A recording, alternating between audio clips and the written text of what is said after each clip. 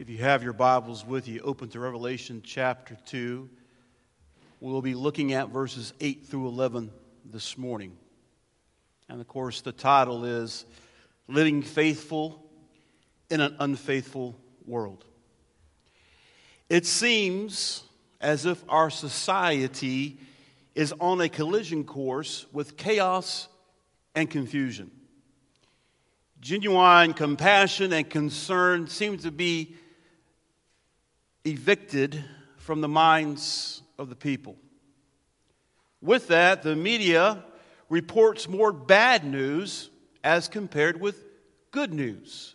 For example, approximately 90% of all media is negative. Sensational stories form 95% of the headlines. And media with negative news or stats gets more than 30% attention.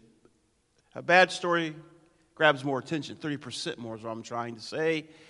And you probably can guess this. Back in 2020, COVID-19 coverage, you ready for this, was 87% negative. You probably were guessing that already. And it seems that our society and culture persist in putting God out of everything. And whenever or wherever God's presence is ignored, this results in absolute chaos and disorder. So, here comes the question. Is there any hope of moving out from under this cloud of confusion? Is there any hope? What is our discourse in the midst of these disturbing dilemmas? What can the people of God do? What can you and I do? The answer seems simple enough, but the process is very, very challenging. Look in verse 10. It gives us the answer. The answer is to live faithful in an unfaithful world. Look what it says in verse 10. Be faithful unto death. There's a lot can be said about that one statement. This is the letter, of course, addressed to the church in Smyrna. Izmir, the third largest city in modern Turkey, is built upon the rubble of the ancient city. It's possessing a landlocked and protected harbor. It began at sea level and climbed up the slopes of Mount Pegasus. And as you looked up from the harbor onto the mount, you could see a panorama. And people back in ancient times would call it a crown. It had a winding thoroughfare road going up the mountain.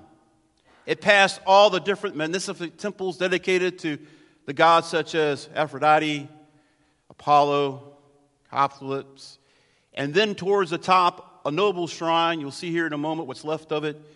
It was a temple dedicated to Zeus. They referred to the city as the first in Asia. It was loyal to Rome. In fact, it beat out 10 other cities to build the first temple to the Emperor Tiberius in 26 AD, which started emperor worship.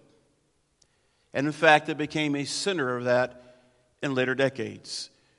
Now, there was a large Jewish population, and they were opposed to Christians.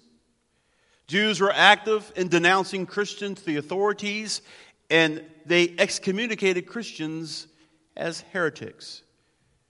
One historical event some of you have probably heard of back in February the 25th of 155 AD, the Bishop Polycarp was burned alive in that city. The reason why? He refused to call Caesar Lord. And interesting enough, the persecution was instigated or prompted by the Jews.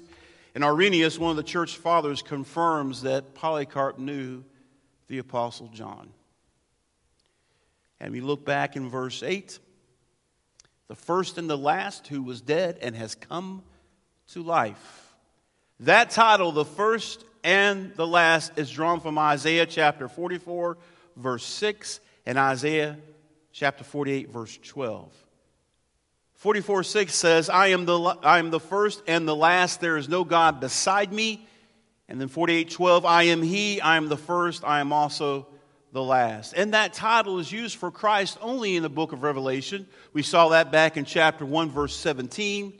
Here in chapter 2, verse 8. And then later we'll see it in chapter 22, verse 13. Now the people in Smyrna, the believers, need to know about this, that He is the first and the last, because it reminds them that Jesus is the genuine first. They needed to hear that Jesus is preeminent and watching over them. He precedes all creation, and He alone will remain when everything else is gone. He is sovereign over history. He controls the past and the future, and He guarantees vindication for His suffering followers. You can see how that goes in contrast. People refer to the city as the first one in Asia, but Christ is reminding them He alone is the genuine first of everything and will last when everything else is gone. Of course, He says, He who was dead has come to life. Now, this recalls both the history of the city as well as the history of Christ. But there is evidence that Smyrna at one time lost its status as a city. It degenerated into a series of disorganized settlements, and this was the decline of about 400 years. That was later to be revived into urban status. But I want you to understand the citizens living in this city that were not necessarily believers would know about this history. But nothing could compare to the fact that Jesus came back to life. That was more refreshing to hear that to the believers than any citizen would hear the story about the city that was once dead but now is back alive as a city. Jesus said, wait a second, I have one better than that. Literally in the Greek, I became dead, but I have come back to life. Jesus guarantees one's future life, assurance that their ultimate future is secured. I want to reemphasize that, especially today in light of recent events. Your future security is secured. Even in the midst of terrible circumstances, stress, persecution, it reminds me of blessed assurance, Jesus is mine. Blessed assurance. Oh, what a foretaste of heir of salvation. Echoes from, I forgot to list the word. Never quote a hymn, brothers, if you forget the words. This is my story, this is my song, praising my Savior.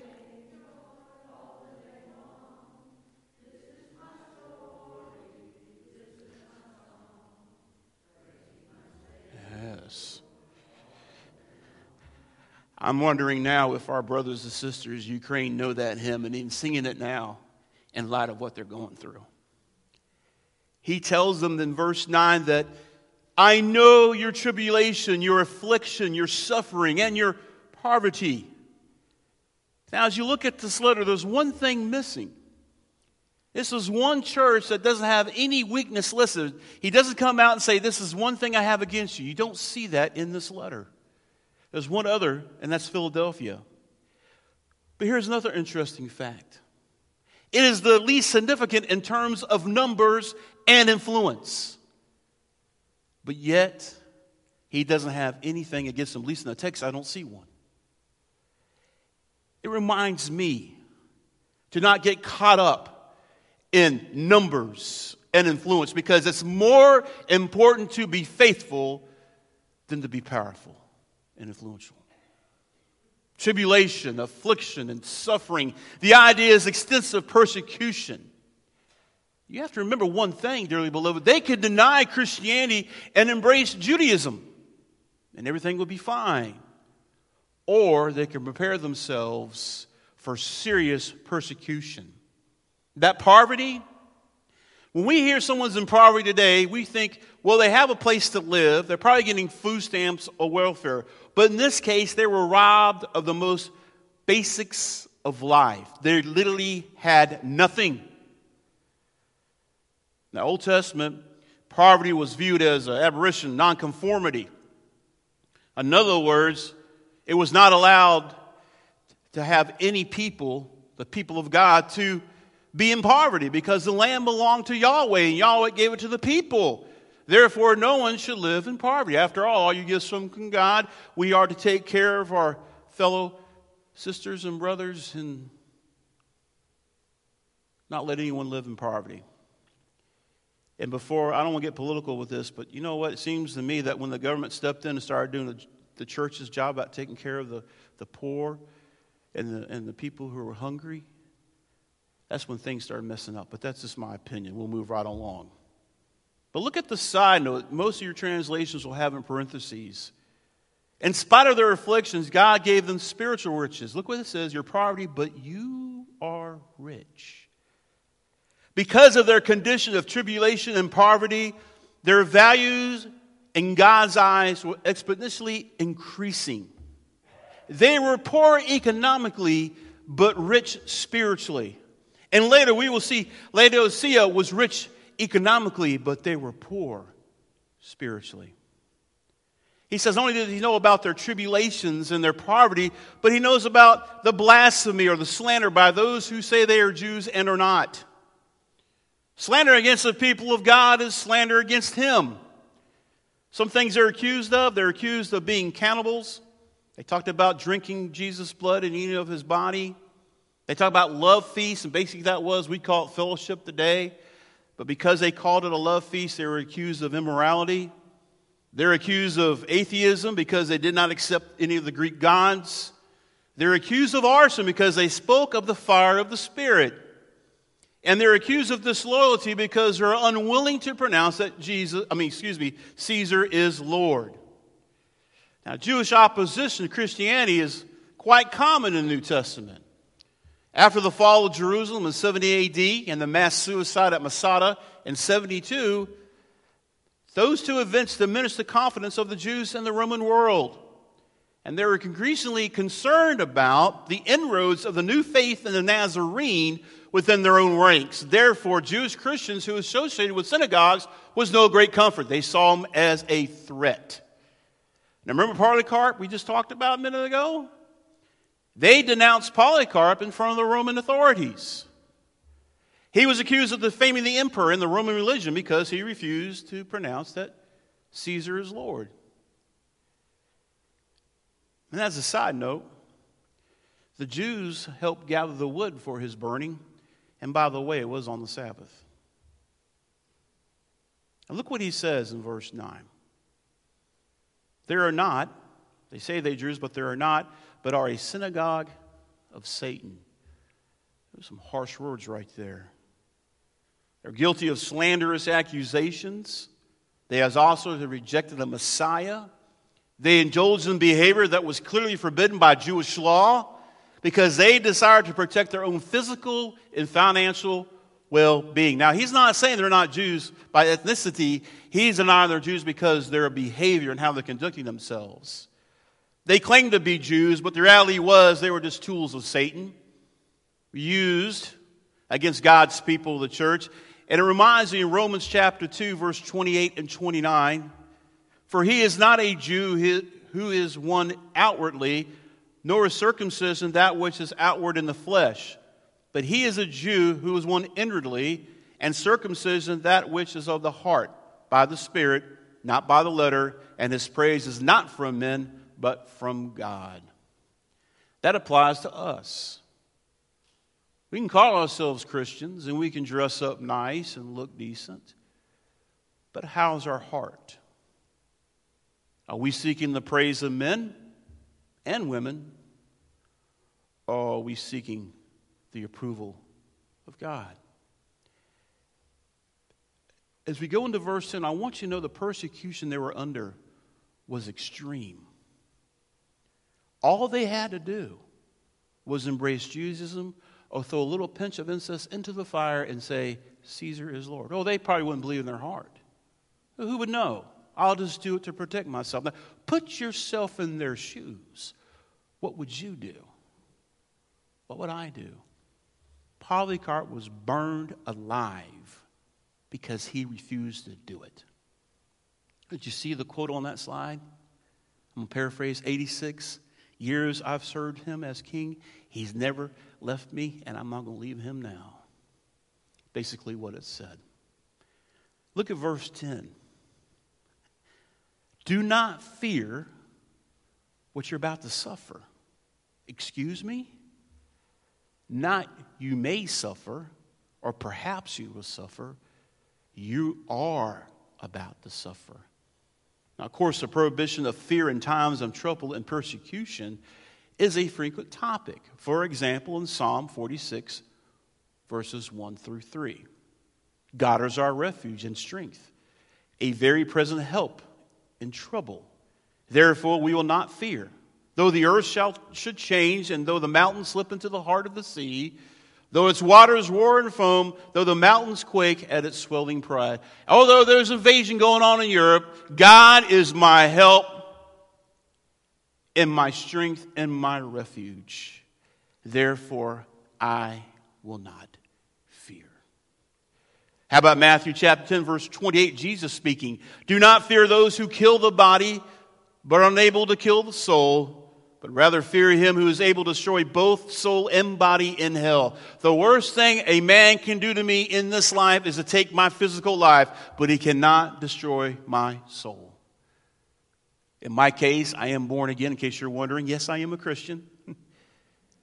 And God holds my soul. I'm in his hands. Oh, they can burn me. They can denounce your truth. They can throw the Bible into the fire and do all these things. But they will never destroy the truth of God. How relevant this message has become over these last few days. Look what he says later in verse 10. Behold, and that word behold is an interjection. Behold, in other words, draw crucial attention to about what I'm about to say to you. The devil is about to cast some of you into prison. Romans did not use imprisonment as punishment. Rather, they used it for coercion against non-cooperation, resistance, and insubordination. Detention, pending trial, and awaiting execution. So when they heard they're about to be thrown into prison, they are facing certain death. See, back in Roman days, they put you in prison. If they found you guilty, take you out back and kill you. There was no sitting around in jail for a long period of time. Look what he says. So that you will be tested, and you will have tribulation for 10 days. Now, based upon sources, ancient writings, and inscriptions, it's conceivable that 10 days, they would spend 10 days in prison before they go into gladiator combat. That was a normal custom. You would be thrown into prison, and then you go out in the arena, gladiator games, or at least a target of one. They would be in there for 10 days and then face certain death. Can we grab the magnitude of what they're hearing? He tells them in verse 10 to be faithful unto death, and I will give you the crown of life.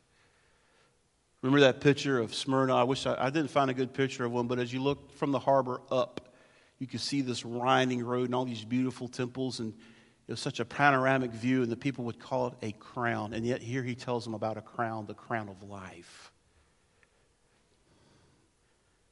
That would be the gift of the risen Christ to those who are faithful. Now, interesting enough, the crown promised is the victor's crown as opposed to a diadem. So a royalty figure would not wear this crown. At least it's indicating they were a king or a queen. But it was worn by an athlete who won an athletic event.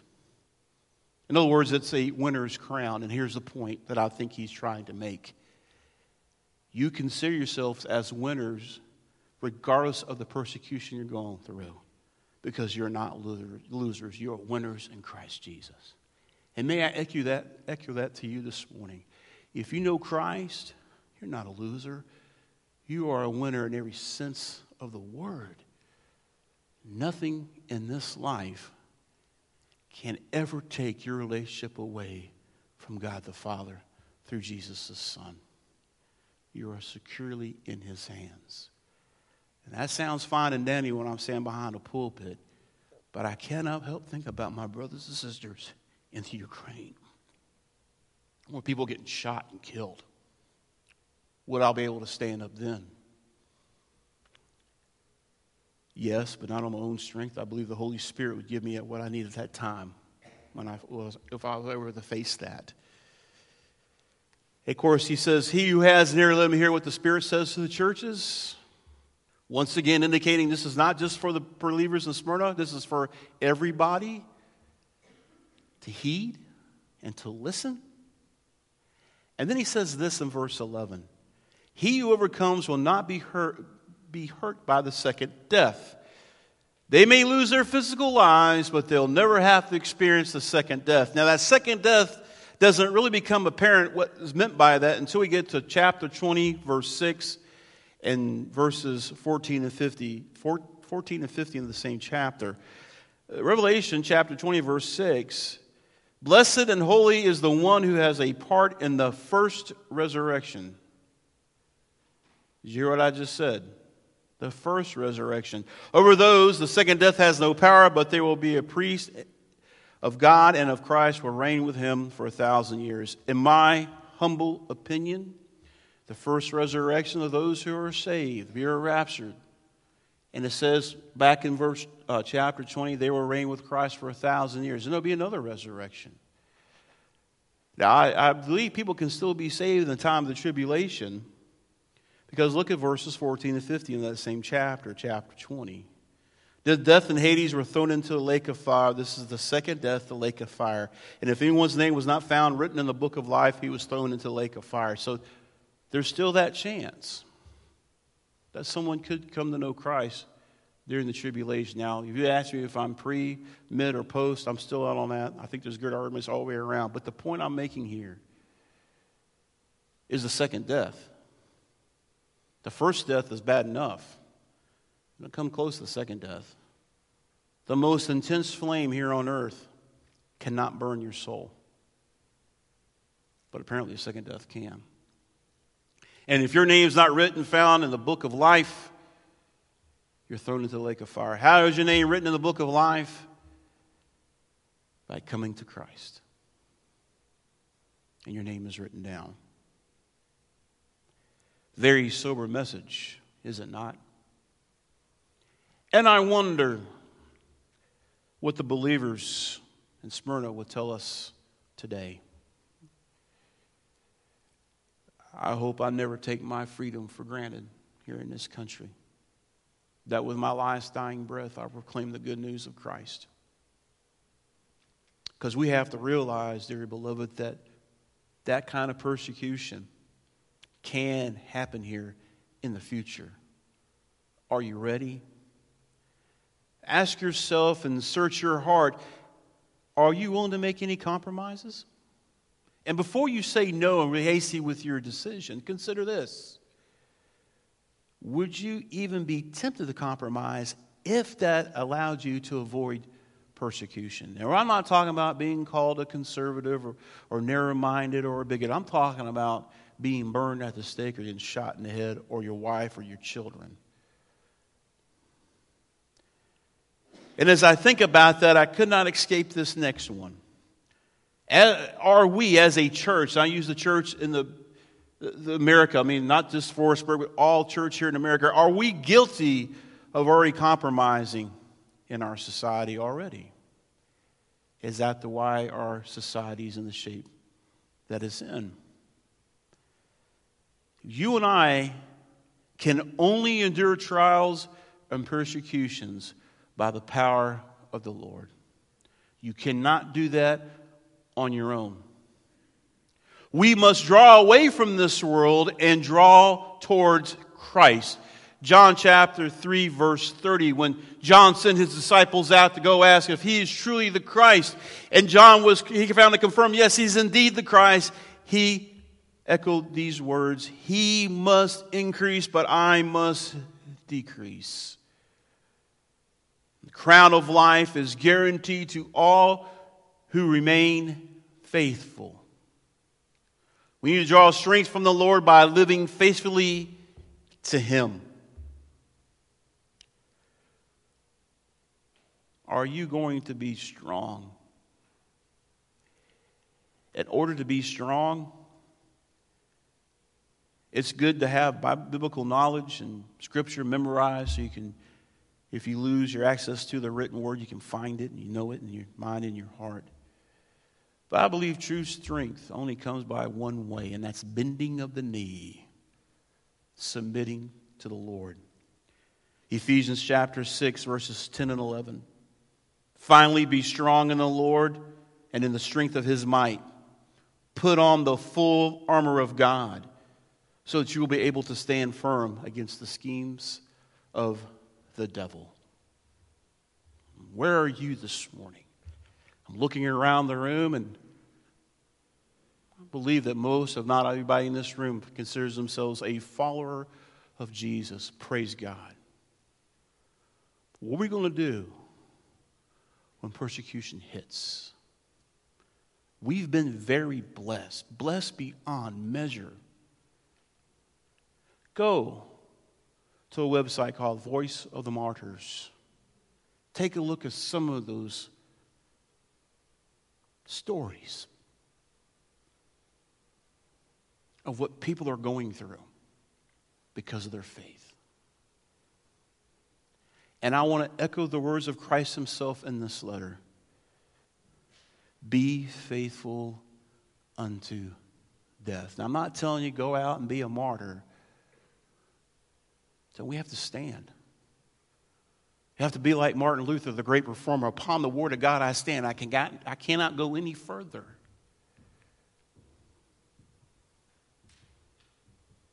And we as a people, I believe, need to repent. The church in America, we have compromised for far too long and apologized. I'm just the messenger. The authority doesn't rest in me. The authority rests in the author of the message. That's God himself. If you have a problem with it, take it up with him. Look what he says in his text. He wrote it. The good news is there's still time for repentance and restoration. But that's up to you. He is ready to restore, to forgive, and to bring you right back. That's why this place is called a sanctuary. We can just let go of everything. All the baggage, all the hurt, all the embarrassment, all the shame, just let it go. But now is the time. Because the time of the second death, it's coming. And we're just scraping the top of the iceberg right now in Revelation.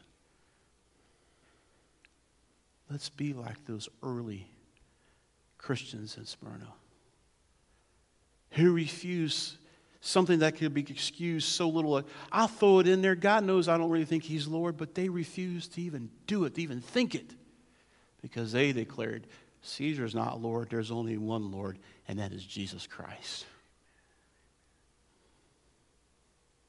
What say you? What say you? Heavenly Father, we thank you for your word. We thank you for the gift of your Son and the gift of your Holy Spirit. Father, help us in our weakness, that we will stand firm on your truth. And we will speak your truth in love. There's people all around us who are hurting, who are in pain, and they're angry and confused. Help us speak truth into their lives. Not that they will see us, but rather they will see you. Help us to see people and not define them as what they do or what they haven't done. Let us see people, what Jesus can do with them, what Jesus can accomplish in their lives if they simply would turn it over to him. But Father, we know that journey begins with each and every one of us first. So search our minds and search our hearts this morning. May we be found faithful unto death. In Christ's name we pray. Amen. Would you stand with me, please?